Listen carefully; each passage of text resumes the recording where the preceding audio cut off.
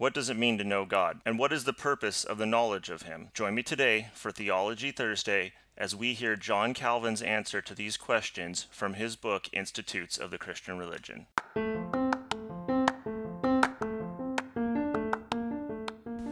Love God, love your neighbor. This is Creeds and Deeds.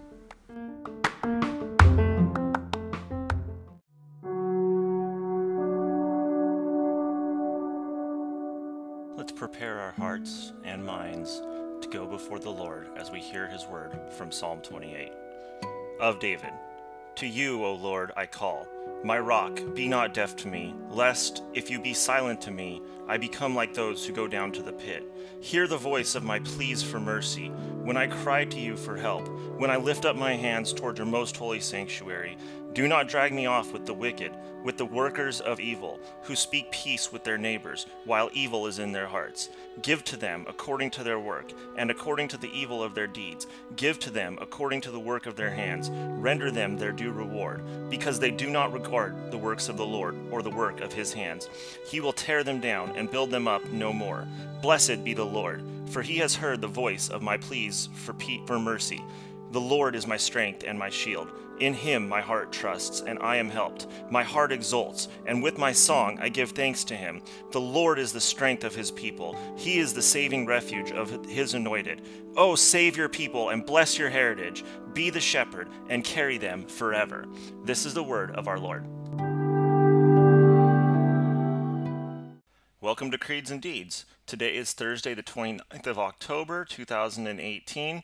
I'm your host, Al, and today is Theology Thursday. For Theology Thursday today, I'm going to be reading Chapter 2 of the abridged version of John Calvin's Institutes, which was edited by Donald K. McKim. And I will just be reading, it's Book 1, Chapter 2, what it is to know God, and to what purpose the knowledge of him tends. So let's get started. Piety is a requisite for the knowledge of God. Now the knowledge of God, as I understand it, is that by which we not only conceive that there is a God, but also grasp what befits us and is proper to his glory. In fine, what is it to our advantage to know of him? Indeed, we shall not say that, properly speaking, God is known where there is no religion or piety.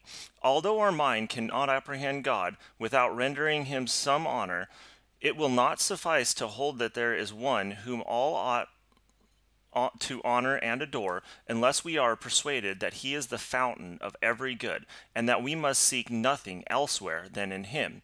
I call piety that reverence joined with love of God which the knowledge of his benefits induces. For until men recognize that they owe everything to God, that they are nourished by his fatherly care, that he is the author of their every good, that they should seek nothing beyond him, they will never yield him willing service. Nay, unless they establish their complete happiness in him, they will never give themselves truly and sincerely to him. Knowledge of God involves trust and reverence. What is God? Men who pose this question are merely toying with idle speculations. It is more important for us to know of what sort he is and what is consistent with his nature. You cannot behold him clearly unless you acknowledge him to be the fountainhead and source of every good. From this, too, would arise the desire to cleave to him and to trust in him, but for the fact that man's depravity seduces his mind from rightly seeking him. For to begin with, the pious mind does not dream up for itself any God it pleases, but contemplates the one and only true God, and it does not attach to him whatever it pleases, but is content to hold him to be as he manifests himself. Furthermore, the mind always exercises the utmost diligence and care not to wander astray or rashly and boldly go beyond his will. It thus recognizes God, because it knows that he governs all things and trusts that he is its guide and protector, therefore giving itself over completely to trust in him. For the pious mind realizes that the punishment of the impious and wicked and the reward of the life eternal for the righteous and equally pertain to God's glory. Besides, this mind restrains itself from sinning, not out of dread of punishment alone, but because it loves and reveres God as Father. It worships and adores him as Lord. Even if there were no hell, it would shudder at offending him alone. Here, indeed, is pure and real religion, faith so joined with an earnest fear of God that this fear also embraces willing reverence, and carries with it such legitimate worship as is prescribed in the law. And we ought to note this fact even more diligently. All men have a vague general veneration for God, but very few really reverence him. And wherever there is great ostentation in ceremonies, sincerity of heart is rare indeed. Today for Learn the Faith, we're looking at question 26 of the New City Catechism. If you remember yesterday, we looked at the question, does Christ's death mean that all our sins can be forgiven? And we learned that it did. So today's question, question 26, says, question, what else does Christ's death redeem? Answer, Christ's death is the beginning of the redemption and renewal of every part of fallen creation, as he powerfully directs all things for his own glory and creation's good. Scripture proof, Colossians 1:19-20. For in him all the fullness of God was pleased to dwell, and through him to reconcile to himself all things, whether on earth or in heaven, making peace by the blood of his cross. And a commentary on this is from John Bunyan. Jesus is a redeemer. That is his name. He came into the world on this very business to redeem his people, to redeem them from all iniquity. Titus 2:14. From this present evil world, from our vain conversations, he hath shed his precious blood to purchase us. We are bought with a price. 1 Corinthians 6:20. We are none of our own. We are his, the purchase of his blood, and we may be confident that he dearly loves us, for he dearly bought us. And if he had not dearly loved us, he would never have given himself for us. Galatians 2:20. That was the highest testimony of his love. He loved us and washed us from our sins in his blood. He will redeem us from the wrath to come.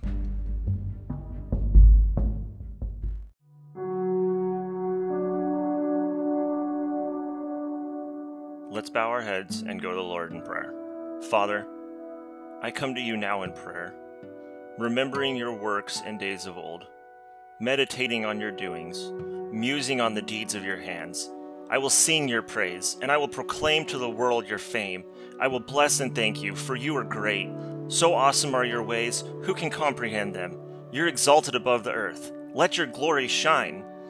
God, I mourn my life because of all my sin. I see in my sin nothing but evil, deadness, and decay. Yet I rejoice when I look to Christ, because I am comforted by his perfection, goodness, love, and his care for me. And I know you credit this all to me because of your love through Jesus' death. I repent of my sin, and I confess them to you.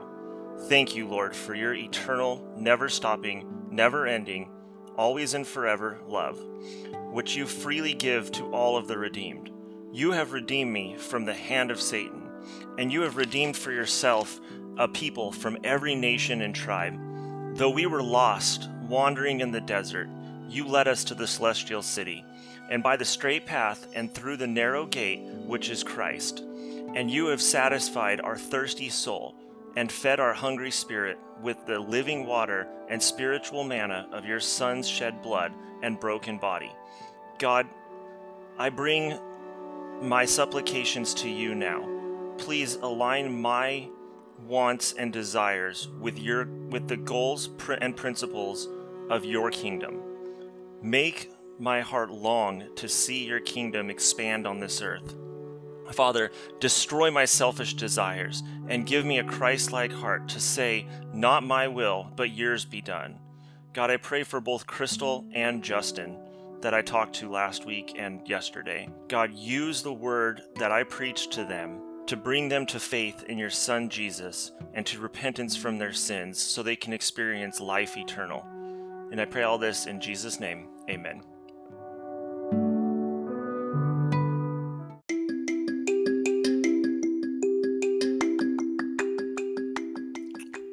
Thank you for listening to my podcast today. Remember, I'm not ordained, I'm not a pastor, I'm not in an eldership position. So if you are a Christian and you're listening to my podcast, you need to be in church on the Lord's Day and submitting to the eldership leadership of the local congregation of the local body of Christ.